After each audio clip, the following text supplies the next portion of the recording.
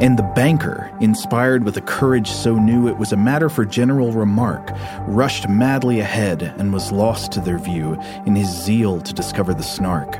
But while he was seeking with thimbles and care, a Bandersnatch swiftly drew nigh and grabbed at the banker, who shrieked in despair, for he knew it was useless to fly. He offered large discount. He offered a check, drawn to bearer, for £7.10. But the Bandersnatch merely extended its neck and grabbed at the banker again, without rest or pause, while those frumious jaws went savagely snapping around. He skipped and he hopped and he floundered and flopped, till fainting he fell to the ground.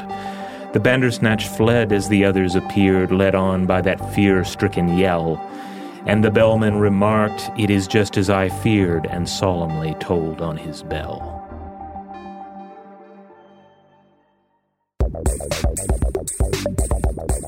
Welcome to Stuff to Blow Your Mind, a production of iHeartRadio's How Stuff Works.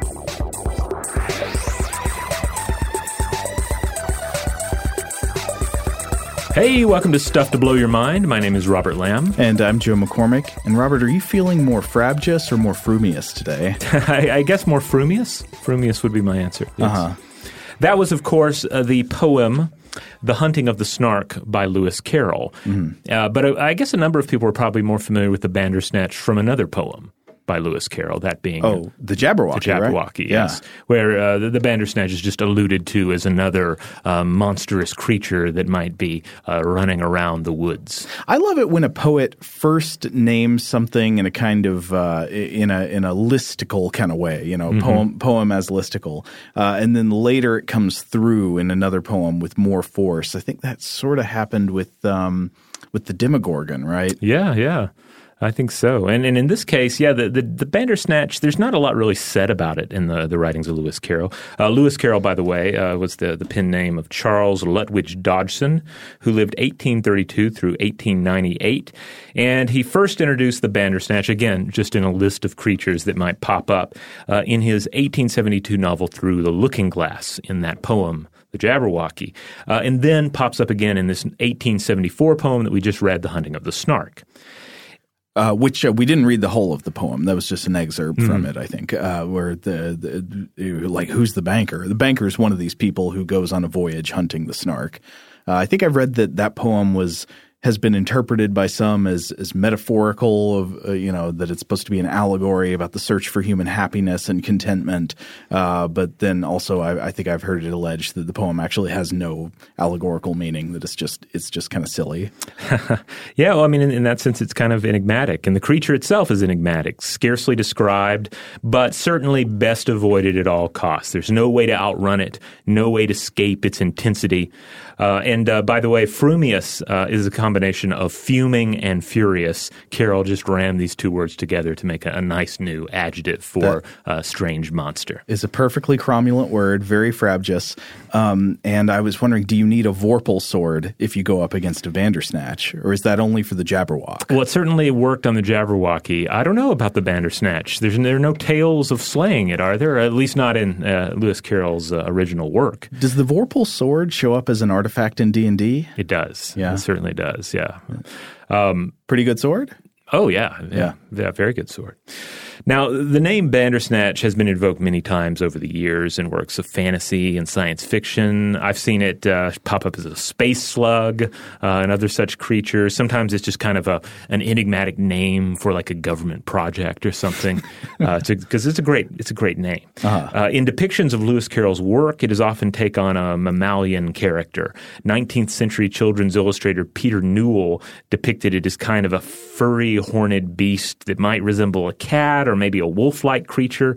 And this is a very popular image. Uh-huh. And then film adaptations have depicted it as both boar-like and cat-like. The 2010 Tim Burton adaptation has a very memorable creature design for the Bandersnatch. Ooh, the Tim Burton Alice in Wonderland, is that what you're talking about? Yeah. I've seen the first one. I never ventured that far into late Burton.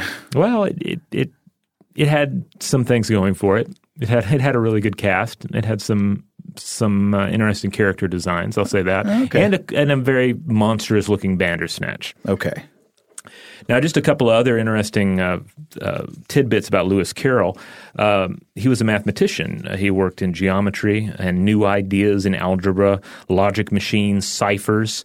So between this and other details of his life, there's a lot of Black Mirror to the originator of the Bandersnatch. Also in Hallucinations, the book by Oliver Sacks, the late Oliver Sacks, Sacks points out that Carroll was known to suffer from classical migraines, and that Caro W. Lippmann and others have suggested that his migraine experiences may have contributed to the way he envisioned Through the Looking Glass and Alice in Wonderland, like the skewing of time and space. Also, you have auditory hallucinations that are not uncommon in migraines, as well as olfactory hallucinations. I've also seen descriptions of this lifting feeling, this feeling of being moved through space. Mm-hmm. I guess the extension of the lightheadedness that comes on with the aura and all that. Yeah. There's actually an asteroid named Bandersnatch. Oh, I didn't know this. Yeah, I looked this up. 9780 Bandersnatch. It's a main belt asteroid, so it's out beyond the orbit of Mars. Discovered in 1994 by Japanese astronomers Takeshi Urata and Yasuhiro Shimizu at the Nachikatsura Observatory, and it was named, of course, after the Frumious Bandersnatch. Awesome.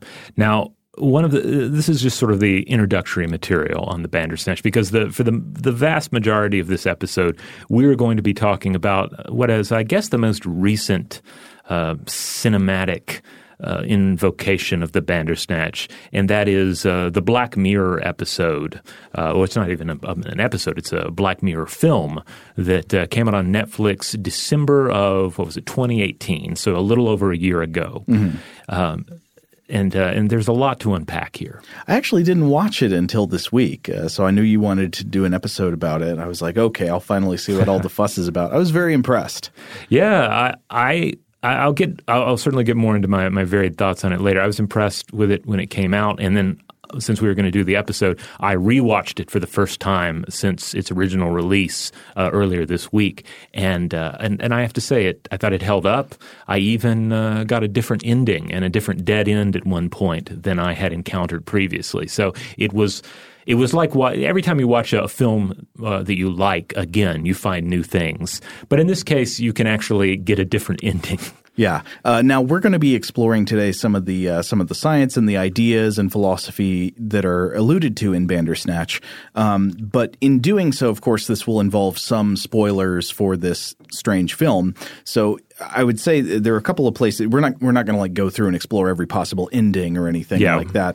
But if you are in the case where you haven't seen it yet and you don't want anything at all spoiled, you should probably stop here and go watch it first before you listen to the rest of the episode. But if you've already seen it or you haven't seen it and you don't care about minor spoilers that don't go all the way to all the endings, then forge ahead with us, please. However, some of you may be asking the question, well, what are you talking about? What is Black Mirror? So we should probably take a few minutes to just refresh you on what this is. It is is the word refresh? Would that be the word? Maybe introduce you? We should shock you to the bone. All right. So Black Mirror is, in essence, a sci-fi anthology television series in the same vein as The Twilight Zone, The Outer Limits, these various shows we've discussed in the past. I might call it pretty often techno-horror. Not every episode is the same, but there's essentially no horror movie as scary as the scariest episodes of Black Mirror, especially the ones that manage to take fairly plausible technological scenarios and follow them to their logical conclusions. I mean, it's a show that's very good at conjuring up the worst possible nightmares of like the intersection of capitalism and technology. Yeah. Definitely episodes tend to have a technological swing to the story, and they tend to deal on some level with contemporary anxiety about current technology and emerging technology. Mm-hmm. What are these technologies doing to our lives? What may they do to our lives in the future?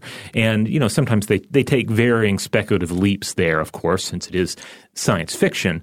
But I would say you typically leave an episode of Black Mirror feeling a little worse about the world. I know that Netflix, their current masters, are very into the whole binge model. But I personally find it very difficult to binge Black Mirror, in part because each episode, of course, is a self-contained story with characters and a plot, etc. But then also it's like they're often like a punch in the gut, and I just can't just sit there and take one punch after the other. Apart from one very sweet, very nice episode, there's essentially nothing that makes me feel as bad as Black Mirror. Well, I was thinking about this because there are definitely some very bleak episodes. There are episodes of Black Mirror that I admire that I will never watch again. Mm-hmm. But then I look back at some of my favorite episodes. My favorite episodes are probably San Junipero, the USS Callister, and Metalhead. One of those is still pretty bleak, but two of those are actually pretty upbeat, probably the most upbeat episodes of the show.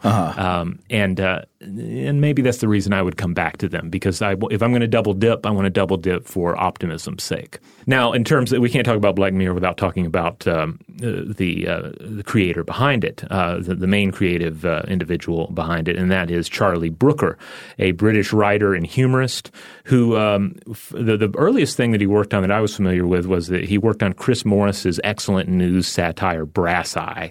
And then he also created a pretty great zombie movie titled Dead Set in 2008, in which the zombie apocalypse breaks out in and around a Big Brother-style reality TV production. I feel like 2008 was sort of like maybe 2007, 2008 was like peak zombie satire movie. Yeah. And the thing about this one, though, the premise sounds like a comedy.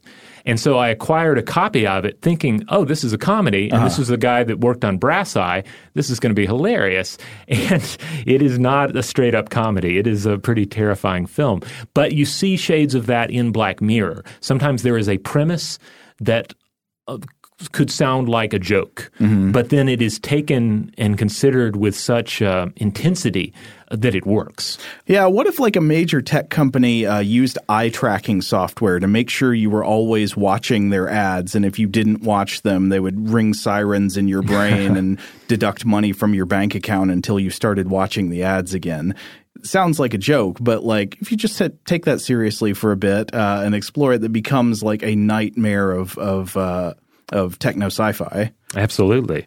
Now, Black Mirror began in 2010. 2 seasons and a holiday special came out and ran on Channel 4 in the UK. Then Netflix started carrying it, and Netflix became the owner of, or the main publisher of the program, however you want to look at it, starting with Season 3 in October of 2016. All in all, it has thus far gone 5 seasons, 21 episodes, and that's not counting the film Bandersnatch, which again came out in December of 2018. These bits of publisher information will actually become relevant later on as we discuss the story. Yeah, because at the end, the ideas there. Yeah, because at the end we definitely get into some scenarios where we have to consider the fact that Netflix is the business daddy behind Black Mirror. So Bandersnatch, the film, the Black Mirror film, was actually directed by David Slade, who I was like, where do I know that name from? He's done several things, but one of them was he did one of the Twilight movies. Yes, and I've seen that particular one. It was the second one, I think, and I'm not a huge Twilight fan, but that is a very watchable Twilight movie, and it has a great soundtrack. It's got Tom York on it. Oh, yeah. Yeah. He also directed the Black Mirror episode Metalhead that I alluded to earlier, and there are some callbacks to Metalhead in the Bandersnatch episode. Now, I guess one thing we haven't gotten fully into so far is the fact that the Black Mirror movie Bandersnatch it's an interactive movie, which makes it very unique. Right. This was the big selling point on it, and indeed is one of the. I mean, it's a key part of the way you consume it, but it is also very important thematically.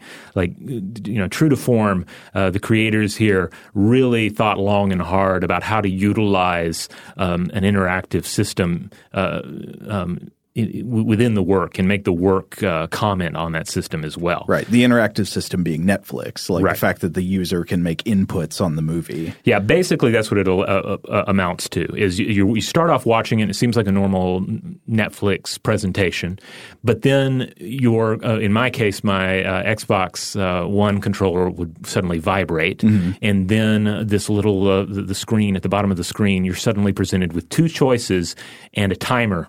And you have to choose, what is going to happen, what the character is going to do, etc. Now, this is, when you're just checking out the film, you might not realize how much work goes into this, but it took apparently a huge amount of work to shoot all these various branching paths, because it becomes this tree, this branching system of possibilities when you start presenting the user with these interactive choices. For instance, the previously the longest episode of Black Mirror was an episode called Hated in the Nation, which was 89 minutes long. That's feature length, right? 90 minutes is usually the length you shoot for with a full film? Well, when you're watching Bandersnatch, depending on your choices, the film can run anywhere between 90 minutes and 2.5 hours. And in order to make this work, as pointed out by Jackie Strauss in The Hollywood Reporter, this means they had to shoot like 5 hours of footage so that they could actually cover all of these various choices. Wow. And you may watch it, like, for instance, the first time I watched it, there were plenty of scenes I did not see. And then when I watched it again, there were scenes that I saw the first time that I did not see, and I got an entirely different ending that I didn't even know about. And then there are, of course, various Easter eggs, and even I've read, quote, golden Easter eggs that are spread throughout, things that most viewers will not find unless they spend a great deal of time going through and going back through and backing up, et cetera, with this interactive piece. Encouraging unhealthy obsessive behavior. Yeah, exactly. I mean, it is Black Mirror. Now, as far as the choices you make in Bandersnatch, you start off making very small choices that seem very inconsequential. For instance, choosing the main character's breakfast cereal. His father shows 2 boxes, and you decide which one he's going to have for breakfast. Yeah, I think it was like Frosted Flakes or Sugar Puffs or something. I remember what I realized after I made that choice was I was like, oh no, I think I chose the brand that I was more familiar with. We'll come back to that later. That is an important point that we'll come back to later on in the episode.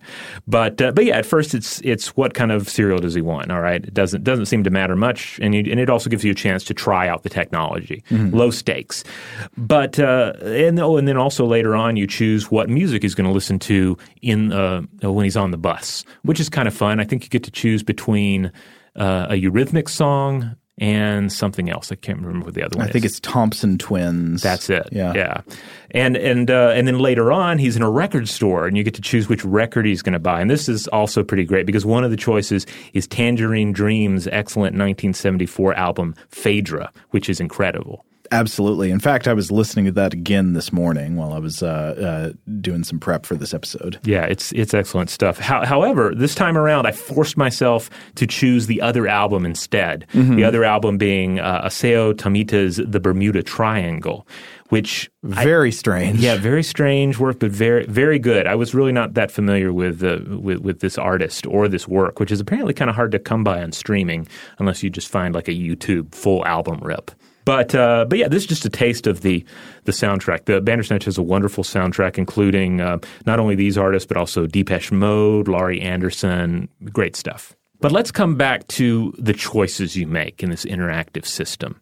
So again, they start off seeming largely inconsequential. They start off seeming a little bit fun. It's just surface level stuff like what's his breakfast cereal, what's his musical choice. But then they become increasingly high stakes and even nerve-wracking to decide on. Like suddenly when your controller vibrates and you're presented with this choice, and sometimes it's dread. Yeah, you feel this dread because sometimes the choices, neither one is all that great. Sometimes the choices are kind of horrible. And there's at least one point where you have no choice. There's something to select, but there's no alternative selection. And that feels maddening as well. And And you have a timer. You have I think it's 10 seconds to choose something. And if you don't choose, Netflix chooses for you. But Netflix reports 94% of viewers actively made choices when they watched Bandersnatch. Now, in my experience, it wasn't that they chose for you at random. It was that whichever one of the two options was highlighted, and it was like a, on-off toggle. Like you couldn't select neither one. You were just selecting one or the other, and then you could go with it or you could not go with it, and whichever one you had highlighted would just proceed. So there's this kind of there's this horrible sense of like helplessness that imposes on you as the viewer. I have not seen it. Sometimes I'll go into a restaurant or a bar and they'll have Netflix on playing some show. I've never seen them showing Bandersnatch, probably for this reason. Letting all the bar patrons vote to decide. Well, yeah, or just going crazy like, why is nobody clicking a button? Why is nobody interacting with this? Don't let that choice go through. So eventually, as you interact with Bandersnatch, a warping of time occurs. You find yourself coming back around to past choices like a wanderer lost in a maze. And of course, befitting of a maze, there is a sort of minotaur in all of this. There is the Bandersnatch. Wait. Is it the Bandersnatch or is it the Demon Pax? It is the Demon Pax, yeah. But it is also the Bandersnatch. Like its design is roughly based on that illustration of the Bandersnatch we talked about. Okay, cool. All right, we're going to take a quick break. But when we come back, we will get into the themes of Bandersnatch and into the nature of choice and free will. All right, we're back. So there are a lot of interesting ideas, cool themes, historical tidbits that are thrown together, stitched together, reassembled in Bandersnatch that give it its unique feel. Here's just a list of some of the things. First of all, video game design circa 1984, because that is the setting, 1984. Yeah, it takes place in the 80s with 80s music, 80s fashion, all that stuff, but they're also programming old school adventure games for like the Commodore 64 and stuff. Yeah. Another huge part of it are choose your own adventure books, which are, directly referenced. And then there is a book within Bandersnatch titled Bandersnatch that is this enormous tome that we're told is essentially a choose your own adventure type scenario. Do you have any fond memories of choose your own adventure books? Absolutely. I was obsessed with them. I loved them when I was in elementary school, and I would love them despite the fact that, you die in most of the endings. Like it imposes a kind of horrible paranoid fatalism on a child, I think, where, this is a book about exploring the Arctic, but almost no matter what you do, you get eaten by a polar bear or you fall beneath the ice and you can't get out. I guess my young brain was drawn to that kind of thing, though. I had that like morbid obsession with peril and danger and death and all that. But also, I'm curious what is so appealing about the Choose Your Own Adventure books, because one thing we should say is that this is not the first interactive film, Bandersnatch. No, not at all. Previous attempts at interactive films have generally been very unpopular. I think a lot of times people don't actually enjoy the experience of choosing the outcome of a film. And I think there are reasons for that. I mean, for one thing, it's just like hard to make a story where like so many different options of how the story could go would all be equally satisfying. I mean, there's a reason that an author writes a story a certain way. Right. Like for instance, one film that we've talked about on the show before, William Castle's Mr. Sardonicus from 1961 was marketed as having an interactive element in that at the end of this, you got to choose the fate for the villain. Would it be, justice or mercy?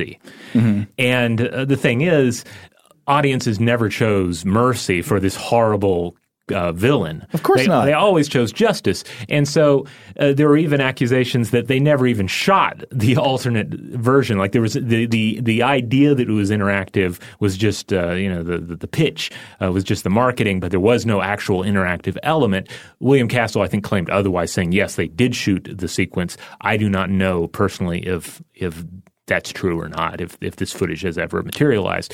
But what I did read was that generally people point to 1967's Kino Automat as the first truly interactive film.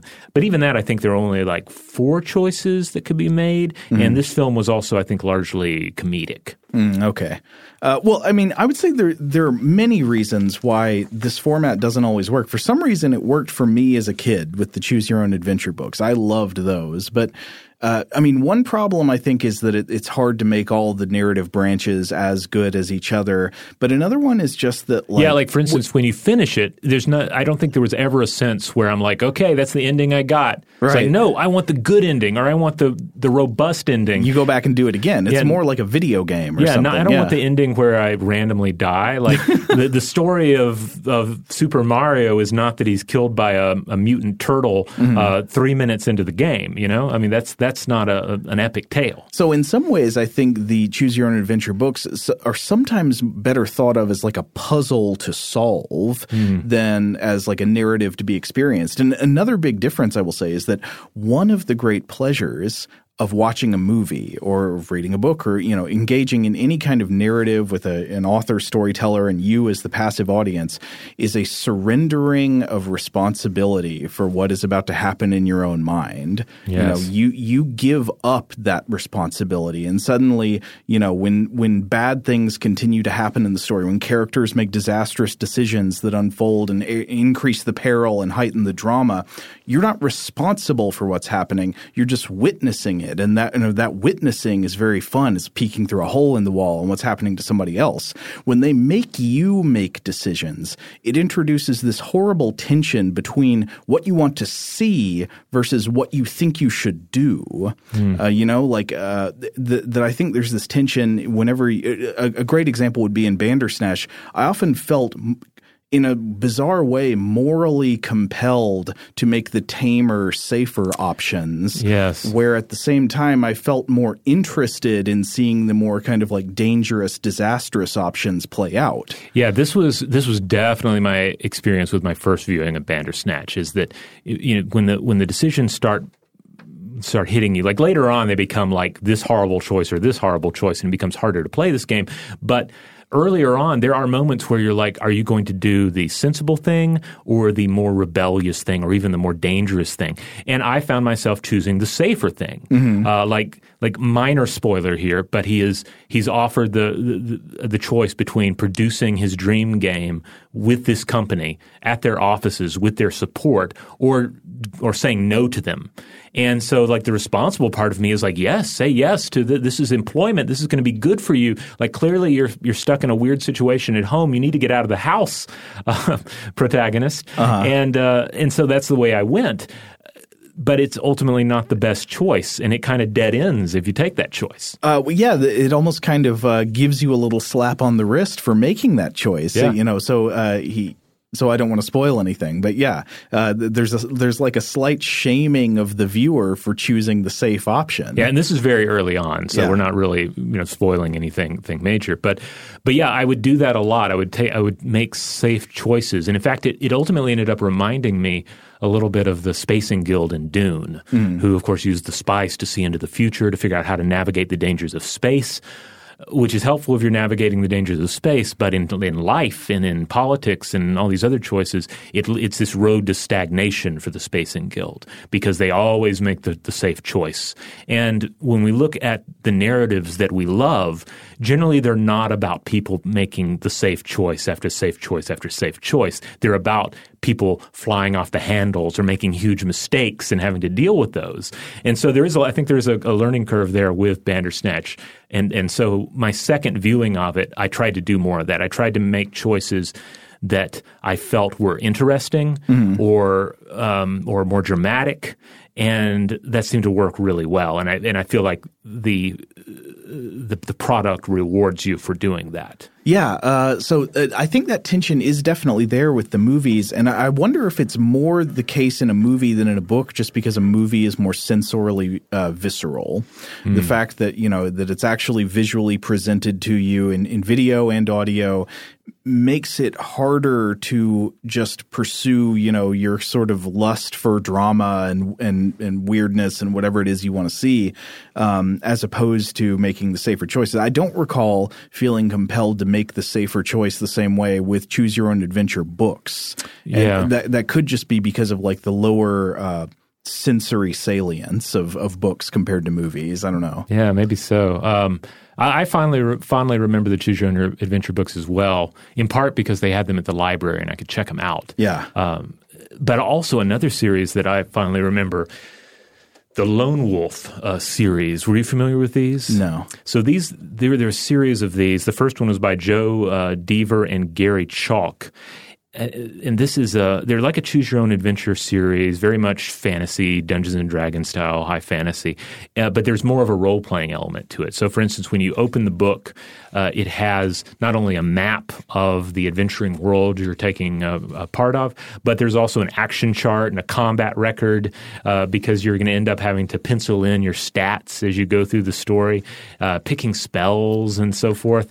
It's more like a one-player D&D module? Yeah, exactly. It's like it's like a Choose Your Own Adventure book and a one-player D&D module come together into this one little tome.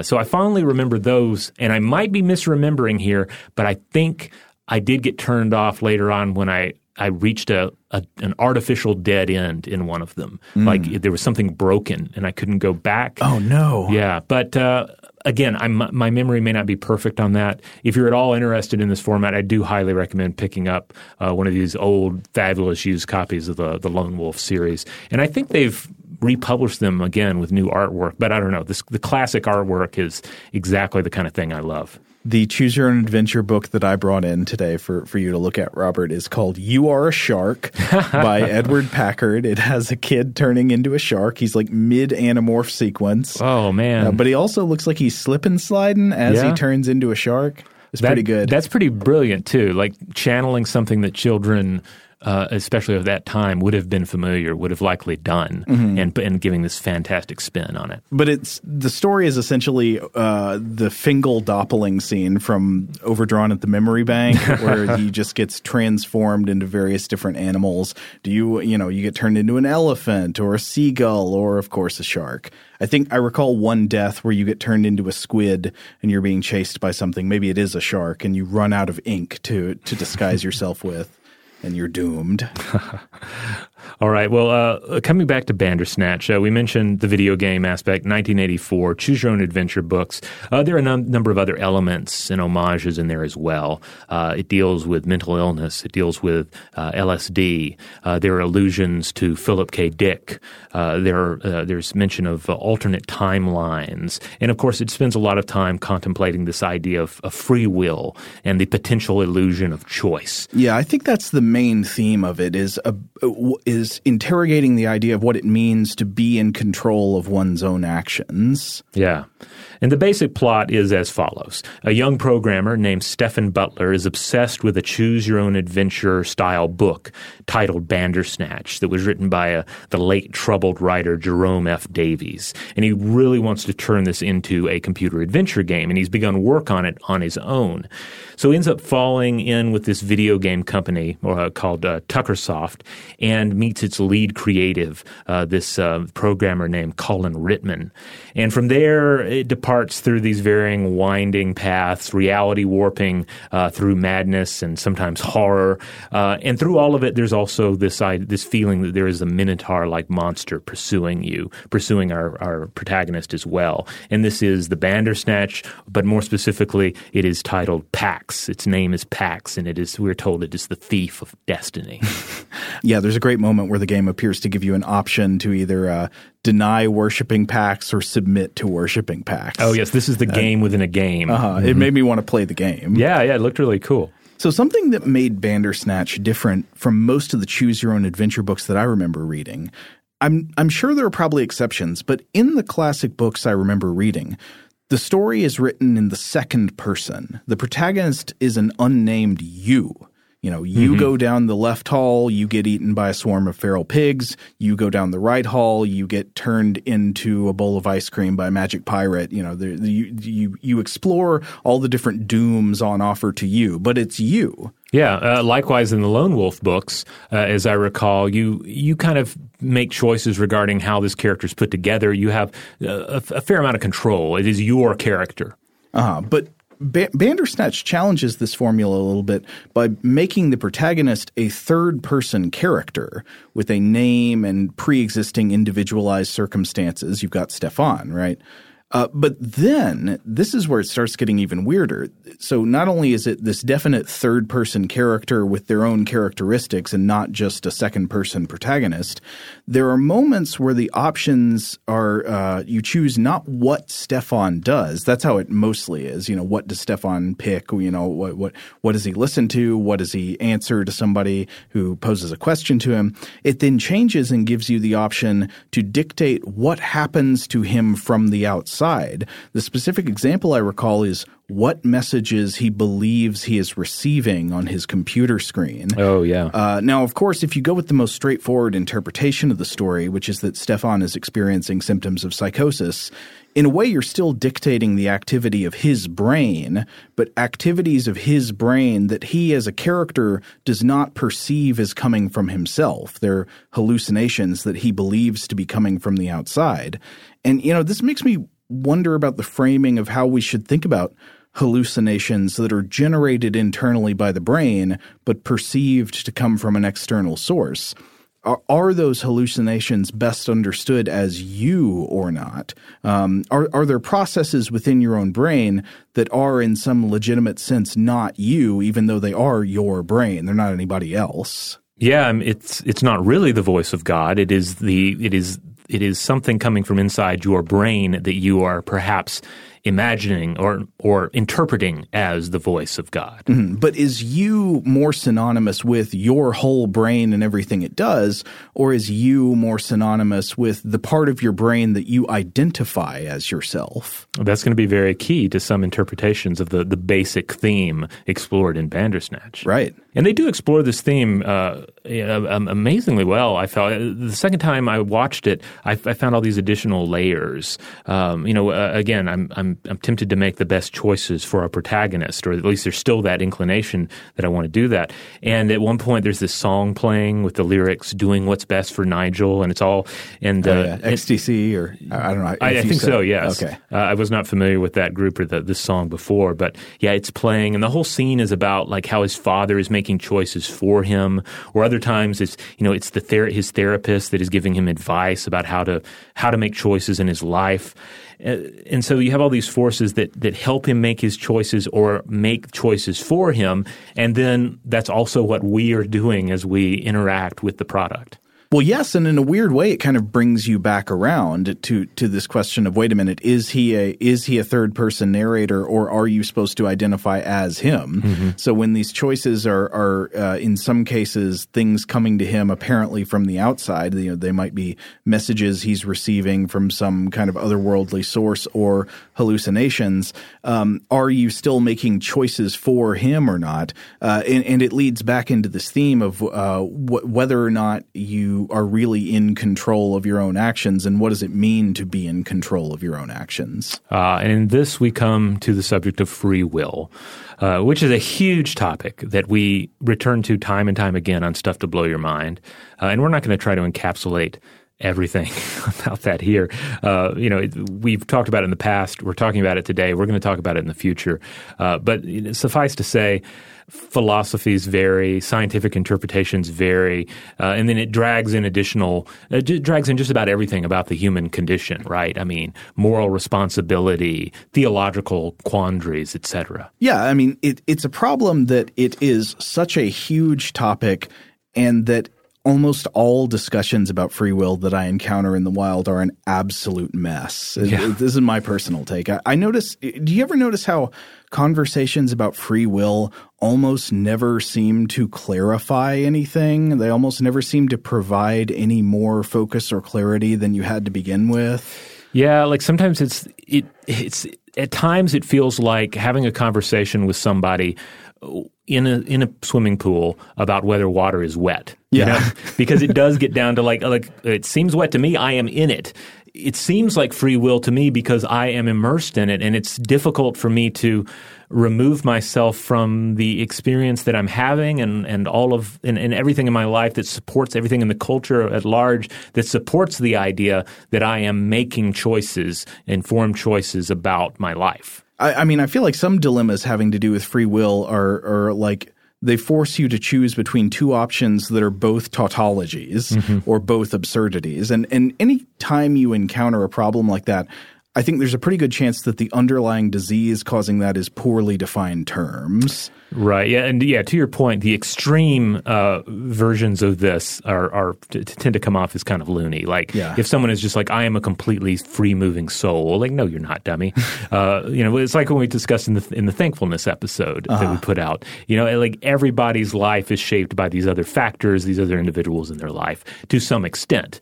And I feel like to argue against that is just lunacy. On the other hand, if someone is saying, I am just a pure automaton, I mean, you can back that argument up with some very intriguing arguments, and we'll get into some of those.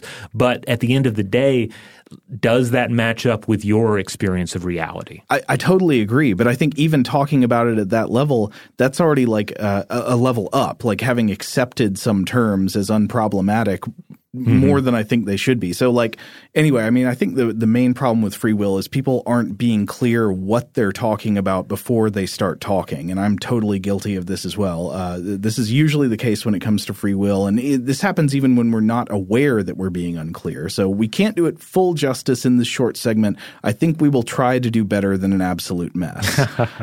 So to try to understand what our terms actually mean, what is free will? A common understanding is I am in control of my own actions. And I think most of the time, for most people, this feels true. Though curiously, of course, not all of the time and not for all people. We can come back to that. But I would argue that it only feels true in a general way, and it gets stickier and thornier the more you try to think about it and the more precisely you try to define those terms. So if I'm in control of my own actions, who is I? We brought this up a minute ago. Is I my whole brain? And also I think there's a good case to be made that other parts of your body get some kind of vote in your decision making. So is it my whole body? Is it everything with my genome? Even then, I would say your microbiota sort of gets a vote. I think that there are questions about what the I is, but then also what counts as control. If I am in control of my own actions, does it mean that I make my decisions with no outside influences? I mean, that's obviously not true, as you were alluding to a minute ago. But once you accept that outside factors have some influence over whatever it is you're talking about controlling, what's to stop you from assuming that they have total influence? I mean, what part of your decision-making is not influenced by pre-existing factors like your memory and your physical circumstances and so forth? Like, what part of you can you identify that stands outside of the world? And then from the other end, paradoxically, if you were to suddenly act in a way that made no sense, given your own history and memory and all of the inputs coming in that you think of as influences on you, wouldn't that action actually feel less like something that comes genuinely from you, whatever you are? Wouldn't by this metric the most objectively free action seem like something coming from the outside?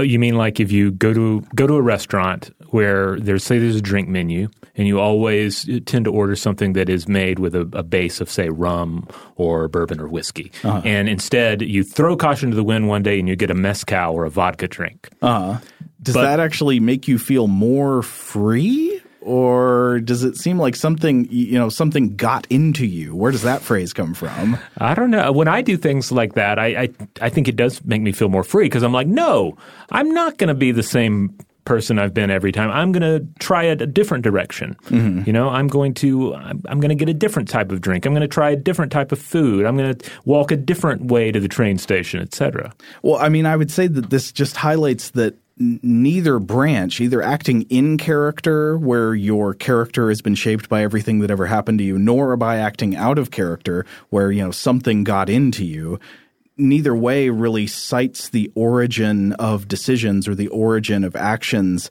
in something that's without outside influence. So a lot of the arguments about whether we have free will actually seem to me to reduce to the question of whether we feel we have free will. But what would it actually mean to settle the question of whether we are physically objectively free? So maybe we should look at a more thought out dictionary definition. So one that I found is, quote, the power of acting without the constraint of necessity or fate. Ooh, or fate. Now that brings me back to the demon Pax, the thief of destiny. I found myself with the second viewing of Bandersnatch returning to that title and trying to figure out exactly what it means, because destiny on one hand means like you're predestined, right? There is a destiny in place for you, and you perhaps don't have any real control. It is the thing that the gods have laid out for you. That's like one way of looking at it. But another way of looking at destiny is that destiny is the thing you aspire to. Like you choose your own destiny. You choose your own adventure, right? So which of the two is the demon Pax stealing from you? Is he stealing from you the power to make your own decisions, or is he stealing from you a predestined path? Is he liberating you from this, from the same tired walk to the train station and the same tired choices on the menu? Well, the funny thing about a choose your own adventure is that even though you are making the choices on each page about which page to turn to next, somebody else wrote the whole thing. That's true. And I mean, to a certain extent, like you can apply that to life. Like as rebellious as you might seem, ordering something else on the menu that you normally don't get, it's still on the menu. And other things in life are like that too. Like you are constrained by the possibilities of your culture, of your station in life, of political realities, etc. But even then, is the unpredictability of a behavior at all evidence of your control or your personal volition of that behavior? I don't know. I mean, those things seem perhaps unrelated to me, actually. Yeah. I mean, you can also be predictably unpredictable. Yeah. But anyway, coming back to this definition, the one that's, acting without constraint of necessity or fate. So I think it can be hard to pin this down to a concrete claim, but I think what it comes closest to is saying that for any given action or moment in my life history, anything I do or think or say, given the exact same inputs, I could have produced different output than I actually did. And this would be, I think, some way of making free will a kind of like a physical proposition, right? If exactly the same inputs went into you, everything was exactly the same, you could have done something different than what you did. Unfortunately, I think this is just a completely untestable assumption. Right. Given the complexity of brains, you can never have all of exactly the same inputs that somebody had at a given moment, so you can't experiment on this to find out what's true. Though we certainly love ruminating on this in our fiction. Yeah. Like any kind of time travel film, any kind of Groundhog Day scenario is exploring this subject. Yeah. Though even with most of those time travel things where people want to go back and relive it, what they actually are imagining is they want to go back and relive a moment with the wisdom and knowledge that they have now that they didn't have then. So it would be funny to just like replay the same instance over and over again with exactly the same physics involved and see if anything different happens without having any new knowledge or whatever. Oh, yeah. But even then, I mean, imagine maybe you could do that somehow. You could just watch the same period of time play out over and over again and see if anything different happens. Even if it were true that you could have produced different outputs given the exact same inputs, would this really mean you were free? Would this be what people mean when they say free will, like they're in control of their own actions?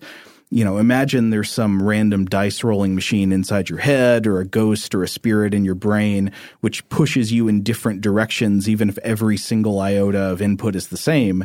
Is that actually freedom? That just sounds like a different kind of impetus or control.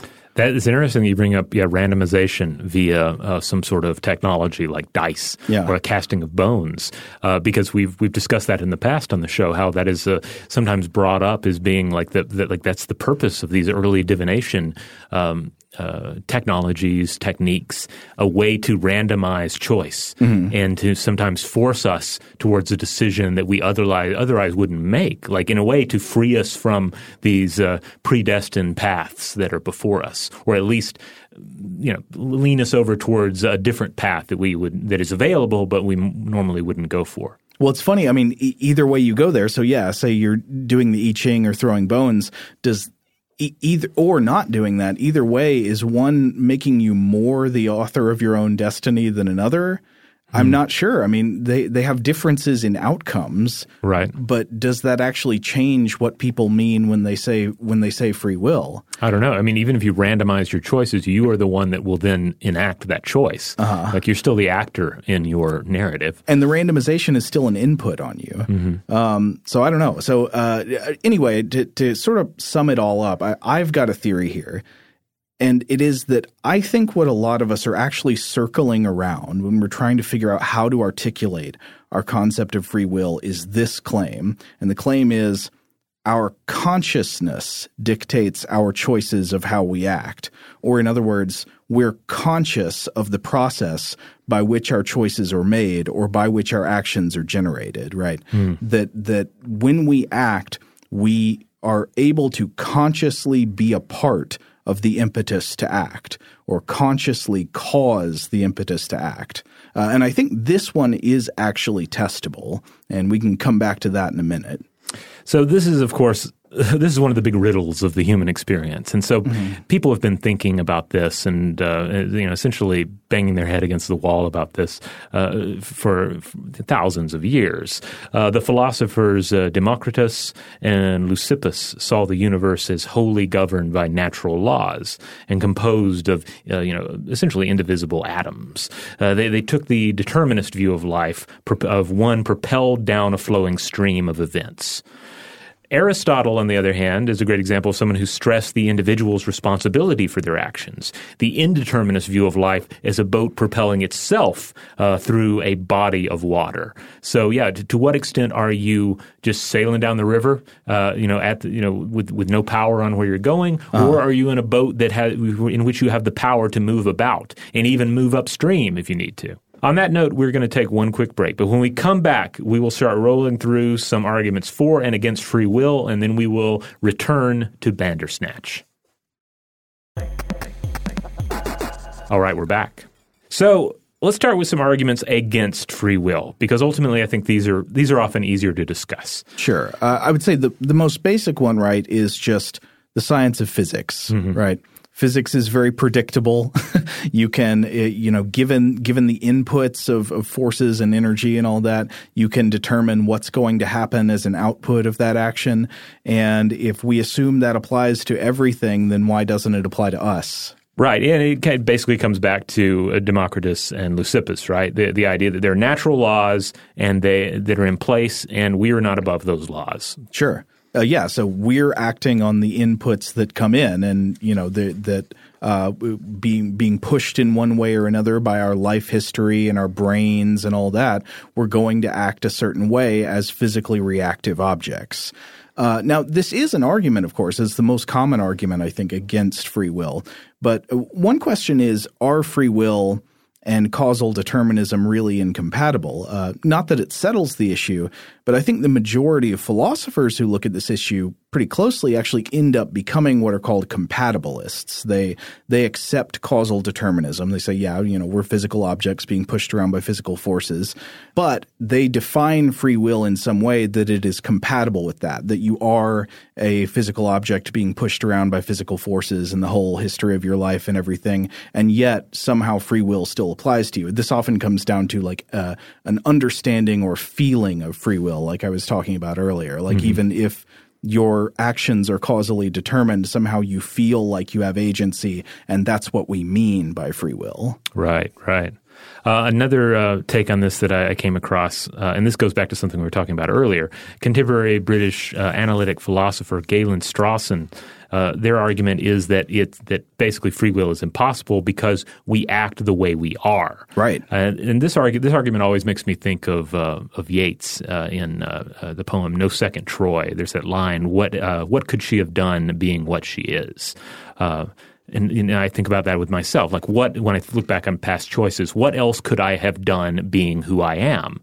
Without some sort of sci-fi foresight brought on by time travel or Groundhog Day shenanigans. Like I am who I am. I am influenced by all these things in my life, and my mind is this. And then what other choice would that mind have made? Right. I mean, that's a very good way of putting it. It almost like it maybe emphasizes the fact that free will is a difficult concept because of some of the baggage brought by the word free. Yeah. To act in accordance with your nature and your circumstances is not necessarily not free. Right. Like it was in my nature to responsibly come to work this morning, and so therefore I did. Could I have decided not to come into work? Could I have gone to the local, arcade or something, or whatever one does when one skips work? I guess I could have. In theory, there's nothing stopping you. Yeah, nothing at all, except that is not my nature, and that is not what I did because of my nature. Given the circumstances of who you are and who you were this morning and what was going on this morning, you didn't do it. Mm-hmm. And that's all we know is that, you acted the way you were at that time because that's who you were at that time. Yeah. Now, that being said, yes, events could have been different. We could have had an email from our boss saying that there was going to be like a rock concert in the office today. That would never happen. And it might make me think, well, maybe I don't want to come into work today, and maybe the easiest thing to do would be just to skip. I don't know. Again, you can tease your brain all day thinking about what if and how this little detail or this other detail would have affected your choices. But ultimately, we only have the version of the path behind us to look back on when we think about all of this. Now, two other basic arguments against free will. This is one I think we'll come back to. Experimentation has pointed to breakdowns between what feels like the moment of choice and what physically signals a choice being made. Yeah, I think this very much complicates the idea that, again, what I think people are actually really getting at with their idea of free will is that they have conscious control over their actions and thoughts. Mm-hmm. And another one, and this is, again, we've been touching on this the whole episode, but myriad causal influences at least guide our decisions, if not make them for us. Yeah, hard to deny.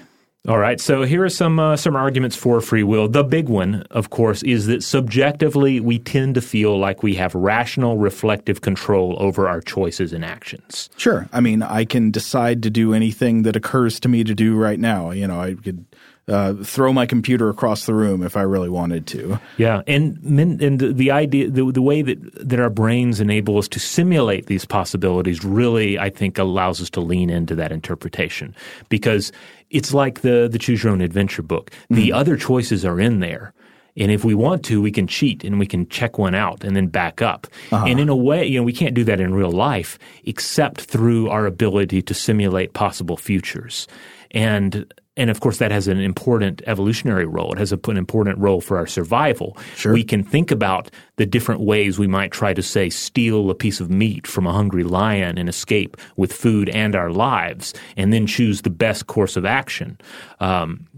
This is important, but it can also lean into these interpretations that that certainly I have more choice than I actually have, or even ultimately an idea that, of course, is explored in Bandersnatch, the idea that these other alternate choices are kind of alternate timelines, that they're out there. Like I saw it in my head to a certain extent, that reality where I tried to take more meat than was feasible and was killed by the lion, in a way that exists because I just saw it. Unfortunately, I would say about this argument, it does often feel that way, that, like I could have done anything a minute ago. Yeah. But you didn't. You did what you did. So again, this comes back to the untestability of this one. Like there's just never any way to prove that you could have done differently than you did in the moment. Like have you ever had a close call where, say, you're almost in a wreck or you almost do something that could have conceivably gotten you killed? And then you have that moment of reflection. Granted, on one level, like it may get your, just bodily, you're excited, right? Mm-hmm. Because this has happened and your body's on high alert. Oh, yeah. But on the other hand, part of it is sort of realizing your close proximity to this other possibility. Like I was just some minor choice, some minor bit of input data away from something more catastrophic. Yes, it makes you suddenly you come face to face with how dependent you are on moment-to-moment circumstances and awareness. Though I would say a lot of times when I get that oh, catch your breath about what could have happened, it wasn't because I narrowly avoided something really bad happening. It's because I suddenly out of nowhere imagined something really bad happening. Like you ever you're going down a flight of stairs and it's going fine, but you just imagine, ooh, I could fall and hit my teeth on that thing, and oh. Yeah. Oh, yeah. I do. This is, of course, one of my pitfalls is to almost constantly essentially fantasize about bad things that could happen. And I think a lot of us do that, and part of that is your mind is exploring possibilities of what is happening or could happen or has happened. But in doing that, we can lean into the negative possibilities too much. And then our lives become this, abysmal choose your own adventure book of mostly terrible ends, even though the path that you're actually on may not be leading to any of them. It seems like the curse of all this confusion about whether we have free will or not and what that actually means could just be rooted in the fact that we can consider hypothetical alternative scenarios. Yeah. The fact that we're able to imagine counterfactuals is what gives rise to this whole argument. So another thing I have on the list here, and this basically is just an extrapolation of everything we're talking about right now, is philosophers Stephen Cave and also Bruce Waller have both argued that animals evolved with the capabilities we tend to associate with free will in order to survive, such as opinion generation, deliberation, willpower to stick to a choice. And the large human brain has all of this in spades. Cave argues that the level of free will that we have may actually vary from individual to individual. And he argues that we could potentially even put together a method of measuring one's freedom quotient, or FQ, in the same way that we, roughly measure one's intelligence, creativity, and other psychological factors. I do think that's possible, but I also think that would be subject to a lot of debate about exactly what it is you're measuring there, as a lot of these actual, human or animal quotients are. I mean, when you measure human intelligence, there's debate about what exactly are you measuring. And I think the same thing would be true of freedom, subject to all of these, crazy caveats we've been talking about so far. What do you mean when you say freedom? Yeah. Another take on this that I'd read in the past was something that neuroscientist David Eagleman called the principle of sufficient automatism. And the idea here is that the more that we map the human genome and study the brain's many subconscious machinations, the more it becomes clear that if free will exists, it's only a factor hitching a ride on top of enormous automated machinery. So again, there's plenty of ground in between automaton and self-moving soul where you can sort of move the slider towards one direction or the other and still have something that we can at least refer to as free will. But it might only be a very, very little bit of something. Yeah, it might. And it's interesting to sort of do that, to do a little self-reflection and think about that. Like, yes, I had choice in this situation, but really, how much choice was there? And I think for me, at least, some of the definition problems would still remain. I'm not sure that even then that's clarifying what the concept of freedom means there. So we can't test whether it's possible for a person to produce different outputs given the exact same inputs. That just seems beyond the bounds of empiricism. You could believe that if you want, but I don't think there's any evidence for it. But this might not be what we really mean by free will. Maybe, as I mentioned earlier, what we mean by free will is that we're conscious of the process by which we make decisions or generate actions. And I think the empirical research is pretty clear that this is not true, at least not in many cases. So just to look at a few studies undercutting traditional notions that our consciousness dictates our decisions or that we're consciously aware of how all our decisions are reached. So first of all, I want to look at one by Soon, Brass, Hines, and Haynes, published in Nature Neuroscience in 2008, called Unconscious Determinants of Free Decisions in the Human Brain. In this study, the authors found that they could use brain scanning to detect a person's choice between two options before the person believed that they had made a choice. So you got a very simple setup. You're supposed to freely choose between pressing two buttons. You got a left button pressed with your left hand. You got a right button pressed with your right hand. The two different hands were used because this made it easier to see which hand was about to be engaged through motor control and brain imaging. And so you take your time, you decide which button you want to press, and then you note which letter in a timed sequence is displayed on a screen in front of you at the moment you believe you've made your decision about which button to push. And in some cases, the researchers could detect brain activity of the prefrontal and parietal cortex, indicating which choice a person was going to make up to 7 to 10 seconds before the person believed they had made their choice.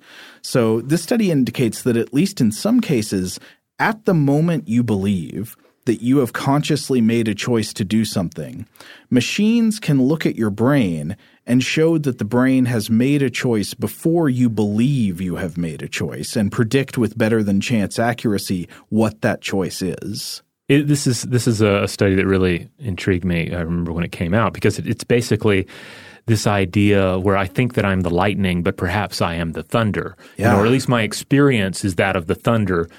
But then the other question is, well, does that mean I'm not the lightning? Am I not both? And maybe just I have a thunder level awareness of what I am, but there is this lightning that precedes this experience of me?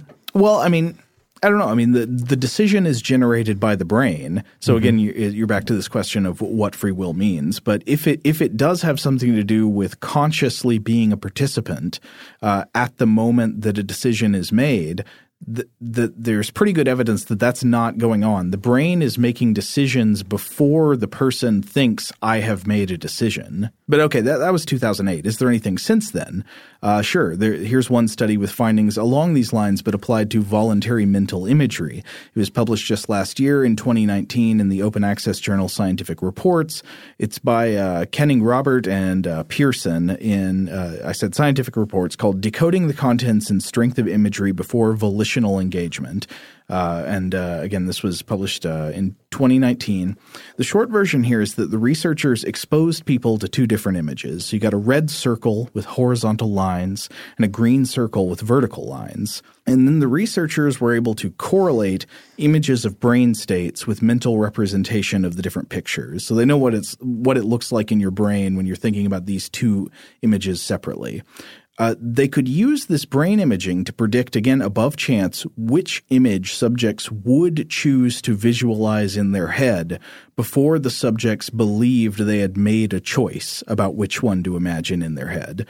And they could make these predictions at a rate above chance, an average of 11 seconds before the person's actual choice about which one they were going to imagine. So one of the authors, Joel Pearson, was quoted in a statement, I believe, to Medical Express, quote, "We believe that when we are faced with the choice between two or more options of what to think about, non-conscious traces of the thoughts are there already, a bit like unconscious hallucinations." That comes back to something we talked about recently. Yeah. As the decision of what to think about is made, executive areas of the brain choose the thought trace which is stronger. In other words, if any pre-existing brain activity matches one of your choices, then your brain will be more likely to pick that option as it gets boosted by the pre-existing brain activity. This would explain, for example, why thinking over and over about something leads to ever more thoughts about it, as it occurs in a positive feedback loop. And then to quote from the study abstract, the authors say, "Our results suggest that the contents and strength of mental imagery are influenced by sensory-like neural representations that emerge spontaneously before volition." Oh. So there are things going on within the brain that we can detect with machinery from the outside that suggest what you're going to think about before you think about it. Now, I think we should be fair that it's possible this isn't always the case, but there's plenty of evidence that at least in some cases, when people think they're consciously making a choice, the brain in a measurable way has already made a choice that can be detected from the outside. The brain has already set one course of action in motion before the conscious part of our brain is aware that we're going to choose that course. So again, kind of a thunder and lightning scenario. Right.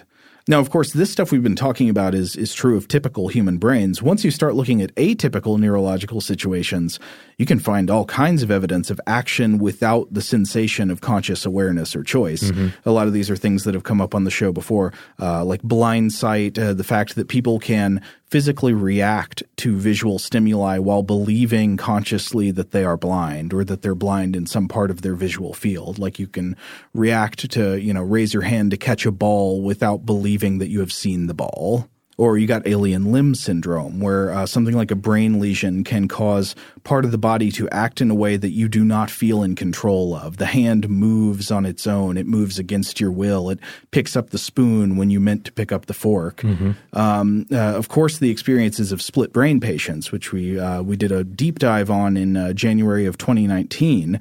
The short version is that some patients who undergo a surgery called a corpus callosotomy, in which the main avenue of information sharing between the two hemispheres of the brain is severed, can seem to show signs of the right hemisphere acting and making choices without the conscious awareness or control of the left hemisphere, which seems to be the part of the brain that can usually talk. And the last example led to hypotheses like Michael Gazzaniga and Joseph Ledoux's left brain interpreter model, where they argue that part of what the left hemisphere of the brain does is generate an ongoing series of narrative explanations that reconcile past and present and give us the sense of that we understand why we do what we do. Now, of course, their model could be incorrect, but I think it's also possible that they're really onto something, that the brain seems to have a major function of trying to convince itself that its behavior is coherent and has rational justifications, and if possible, to convince the conscious part of the brain that it's in control. I think this is kind of like at work when you give the boss 3 options. It's like, here are the 3 things we came up with, and you've got the one you actually want to go with. Uh-huh. And then you've got 2 like terrible options that are designed in order to be ignored and discarded by the boss and flatter the boss and give them a sense of control. Right, which can be a dangerous exercise. Absolutely. I'm not advising that as a good strategy. I'm just saying people do it. To look quickly at one more study I found, this was published in 2018 in PNAS by Darby, Joutza, Burke, and Fox, called Lesion Network Localization of Free Will. Very briefly, the authors here defined the neurologically relevant parts of free will as having 2 parts. So first of all, there's the desire to act, that's volition, you got volitional control, and then a sense of responsibility for that action, which is the feeling of agency. So you got volition and agency. And then they looked at 2 neurological conditions, one that is believed to disrupt each of these functions. They looked at focal brain lesions that disrupt volition, causing akinetic mutism. And akinetic mutism is a condition where patients are unable to voluntarily move or speak. This would, of course, be a disruption of the volition part of the brain. And then lesions that disrupt agency, and this would, of course, cause alien limb syndrome. Again, alien limb syndrome, that's where you've got part of your body acting or moving in a way that does not feel voluntary. It moves, but you don't feel like you did it. Mm-hmm. And they basically found that brain lesions that disrupt volition occur all over the brain, but they're within a brain network that is connected in some way to the anterior cingulate cortex. And they found that lesions that disrupt agency also occur in different locations around the brain, but they tend to be defined by connectivity to a part of the brain called the precuneus. Now, again, I would note that this acknowledges physical evidence that there are distinct brain processes involved in generating action, volition versus recognizing personal agency in that action. And typical brains executing typical actions have both of these acting in sync, but brains can have either one without the other. Now, obviously, we could keep going here. We could keep discussing free will and what feels like free will and how it matches up with neuroscientific data, et cetera. But at this point in the podcast, we probably do need to bring it back around to Bandersnatch. And the question, okay, given all this stuff that we've talked about, what does Bandersnatch seem to be saying about all of this? Well, it does seem to be largely a rumination on the idea that we do not seem to have as much free will as we think we do. That we can resist, but it takes considerable effort to run counter to the current that we're stuck in. I would say a theme that is hammered home about free will in it is the more we look at the concept of free will and think about whether we have control over our actions, the less we feel we have it. Yeah. Like I was trying to list like all the various factors and agents that are influencing Stefan in the story. I mean, we have his mental health, his past trauma, his father, his therapist, the work and tragic life, the influence of Jerome F. Davies, his boss at Tuckersoft, his mentor/hero/friend Colin Rittman, conspiracy theories, music, media, etc.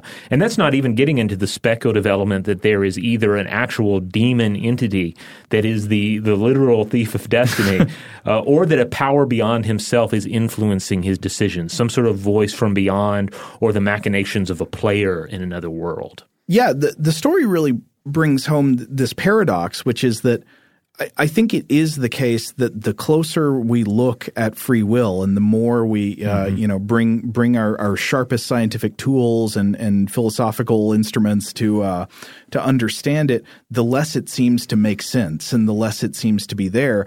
And yet at the same time that we acknowledge that, to feel like your actions are not under your own control is not a heightened state of consciousness. That is still a problem. Yeah. And and I don't know exactly what that signals. That may be yet another unresolved tension in the issue of free will, that like the more closely we examine it, the less we feel like we have it. And yet genuinely feeling like you don't have it, the more you feel that way, the more this is a serious impediment to you living a healthy life. Absolutely.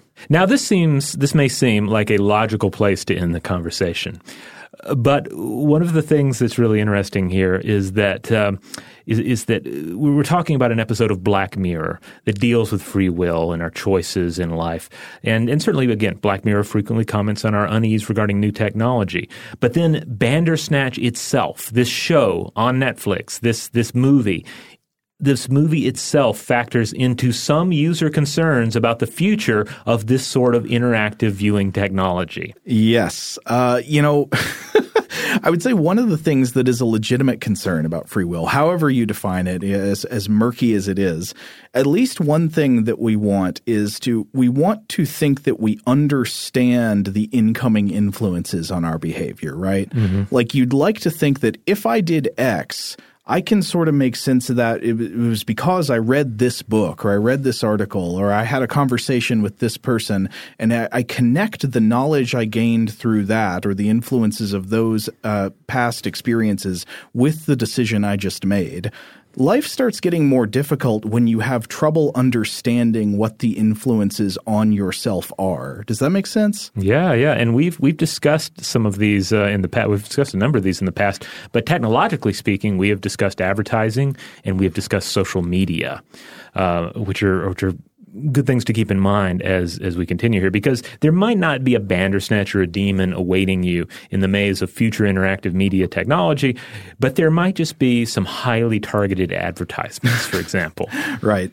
So two individuals that I ran across wrote about this topic or touched on this topic. One is Matthew Galt, who wrote about this last year for Vice's Motherboard, and then Tiffany Shu wrote about it for the New York Times.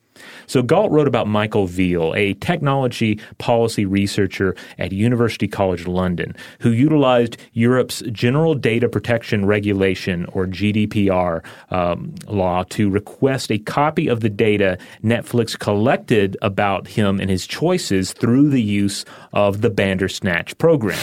Now, they complied, perhaps in part because of Veal's status as a public person, but basically Netflix acquires this information in order to carry out the Bandersnatch experience, which makes sense, right? It has to chart your path through this complex system. But then also Netflix keeps this information, which the company claims is in order to, quote, determine how to improve this model of storytelling in the context of a show or movie. And, I mean, on one level, that sounds well and good as well, except that Veal thinks that Netflix, quote, should really be using consent, which you should be able to refuse, or legitimate interest, meaning that you can object to it instead. Now, in Shu's article, she points to the early choice we make between Kellogg's Frosties and then Quaker Sugar Puffs. Now, both of these are real cereals, though I have to admit, I thought Quaker Sugar Puffs was made up because it has this ridiculous honey monster mascot that's like super fun, kind of a cheddar goblin sort of thing. Nice. But it turns out this was an actual UK product. It was just a UK-only product, so Americans such as ourselves were perhaps not privy to it. But again, both were real products, and neither one was a paid inclusion. So it was not official product placement or product integration. And Netflix, of course, is like an ad-free system anyway. But Shu points to some of the words of Reed Hastings, co-founder, chairman, and CEO of Netflix, who pointed out during a webcast tied to an earnings report that 73% of Bandersnatch viewers selected Kellogg Frosties over the Quaker Sugar Puffs. Oh no, I did too. I feel so vulnerable right now. I don't remember what I did the first time around. The first time I watched it, I also watched with my wife. So we were voting on which choices. We were having a discussion, which I guess I should have mentioned that earlier because that adds a whole another wrinkle to the scenario of making communal choices and voting on something. But on my own, I chose the Quaker thing just because I thought it looked weirder. Okay. But again, I'm in the minority for doing so. So first of all, I think this is a shame because I think the cover and TV advertisement for Quaker Sugar Puffs is awesome and weird again. But more to the point, as Shu points out, Spencer Wang, a Netflix vice president, chimed in and joked, and let's be clear, he was apparently joking, that this was the most critical data point of the quarter. Now, she writes that while Netflix doesn't run commercials and has stated that it would not use Bandersnatch information for anything like this, others outside the company do see the potential, namely in, quote, the possibility of inserting brand name products into streaming shows based on data generated by interactive programming. Now, Shu stresses that the technology to roll this out isn't here yet. But I suppose we have to consider two key factors in that statement. So first of all, we're in the early days of truly, interactive features like this on major streaming platforms. That's assuming that it really catches on at all. As we've discussed, interactive cinema is not new. It's been around for decades, and it has largely failed to catch on. Right. It is not like a driving force in our entertainment. You'll find plenty of examples of it. You also find a lot of computer games that kind of fulfill this niche, right? I mean, sort of, yeah.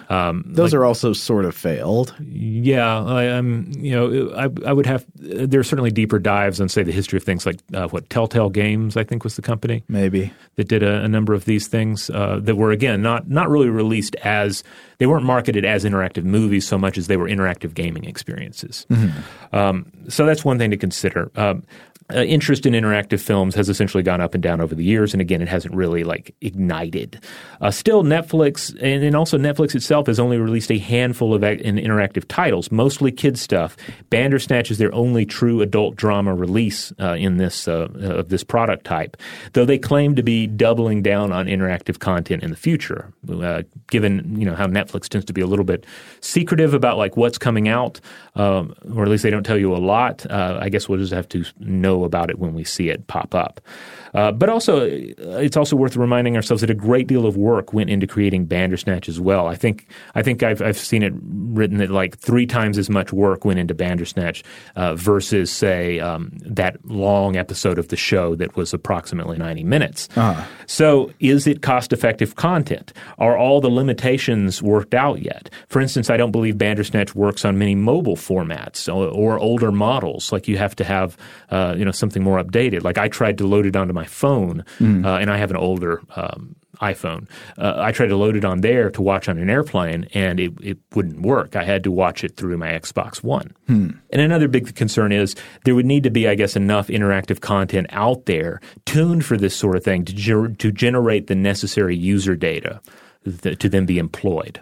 I can really see this kind of thing being used as a major data mining. I mean, I don't know. It seems very possible to get psychologically salient information through this. Yeah. Now, of course, they're already getting information through all kinds of things. The tech business can get your information through what you buy online, through what websites you visit, through what you do on Facebook or other social media. Right. Like a website like Netflix already knows what kind of movies you have watched, what kind you like, what kind of movies you want to like, and then also, how you have rated things as well. And then they can serve you a recommendation of what you might want to watch in the future. Right. Now, so of course, we're talking about this and possibly going multiple ways. One is using interactive choices in a film to gather data about you. And the other side would be giving like specially user-tailored media experiences, which we already get somewhat, of course, on websites. You get websites loading with the ads of stuff you searched for on Amazon and all that.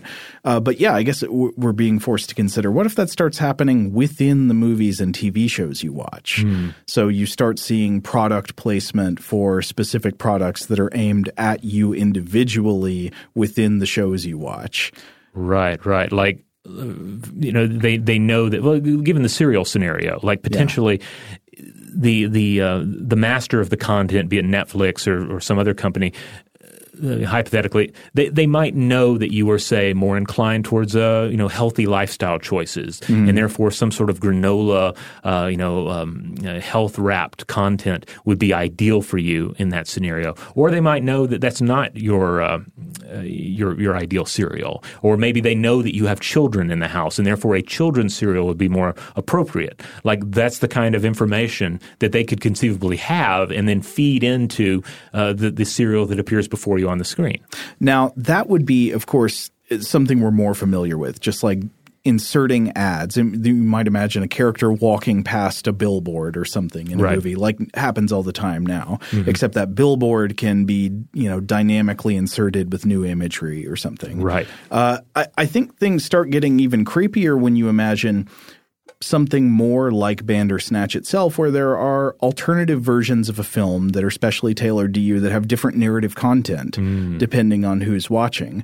So one thing Robert and I were talking about briefly before we came in here is the idea that, we often know that movies can embody values, of course, that like sometimes the values of a filmmaker or creator come through in what happens in a story.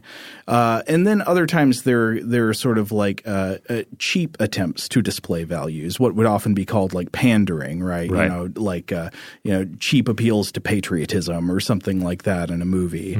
Or I don't know, I guess you could make an argument for awards season, Academy Awards bait as well, right? Yeah, sure. Just like sort of cheap attempts to exploit the specific desires or value interests of a specific target audience. Right. And so you can imagine, okay, well, now if a movie is made and it wants to pander, it needs to at least make a choice, right? It's hard to pander to everybody at the same time. But you can imagine, okay, what if somebody just starts making more like a Bandersnatch kind of thing, where maybe you don't make the choices. The choices are made for you based on what is known about your user profile.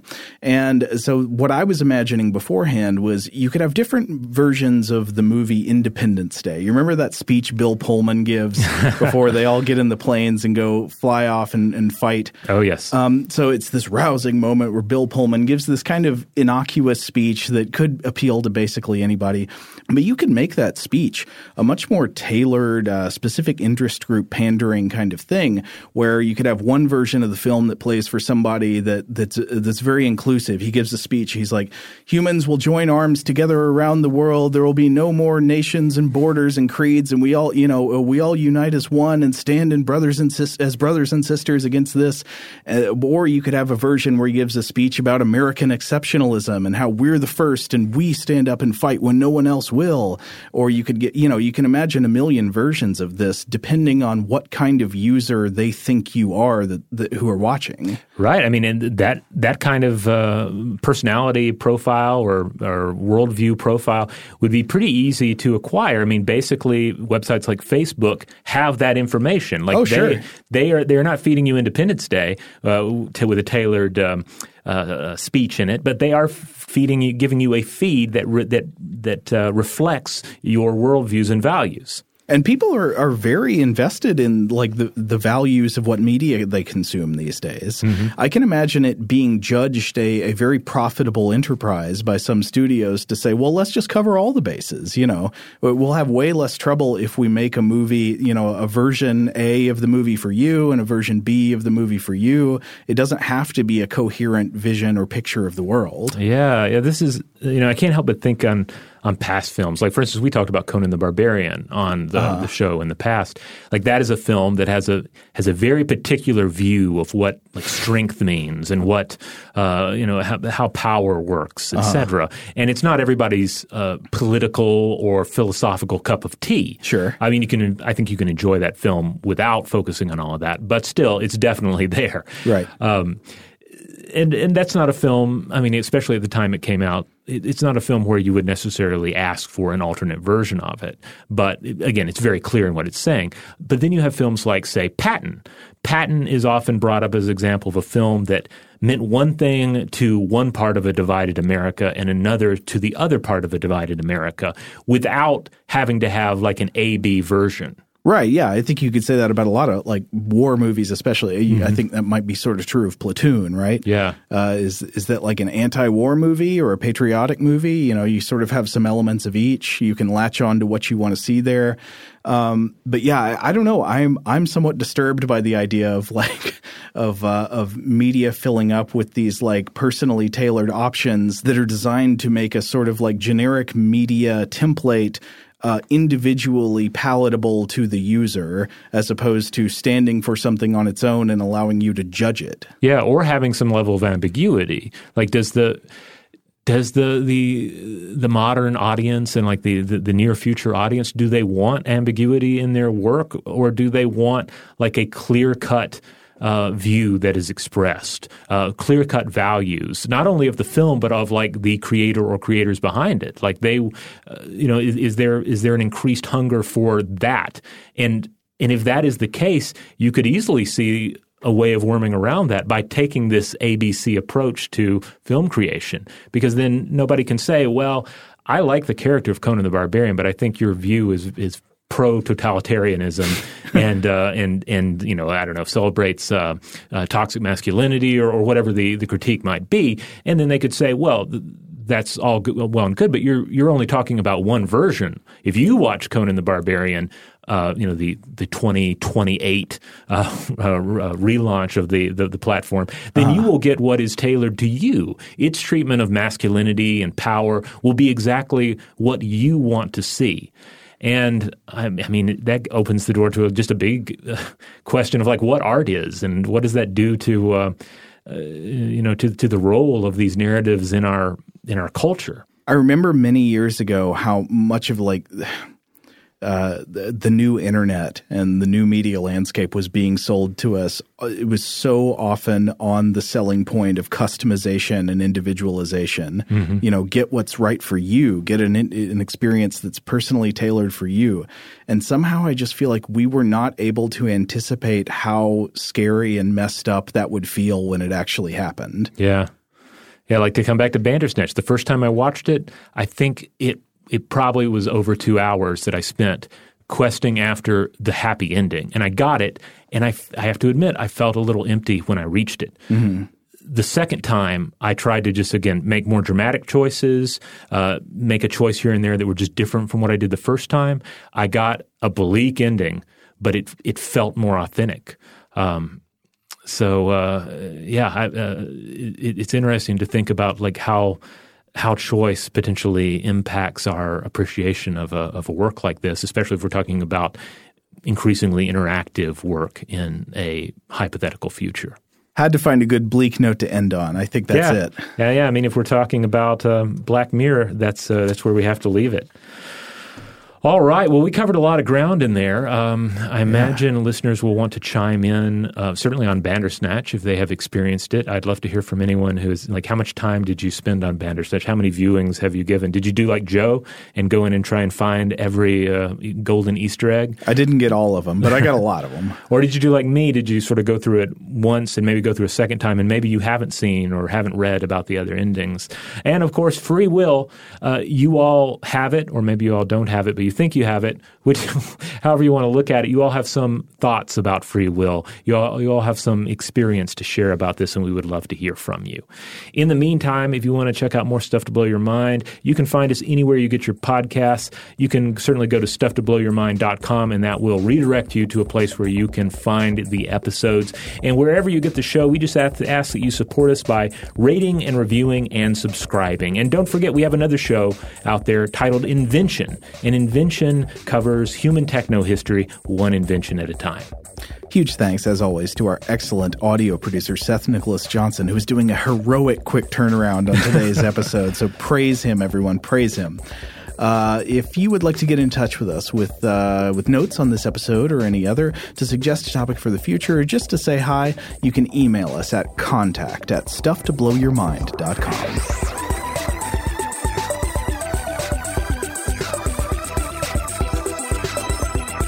Stuff to Blow Your Mind is a production of iHeartRadio's How Stuff Works. For more podcasts from iHeartRadio, visit the iHeartRadio app, Apple Podcasts, or wherever you listen to your favorite shows.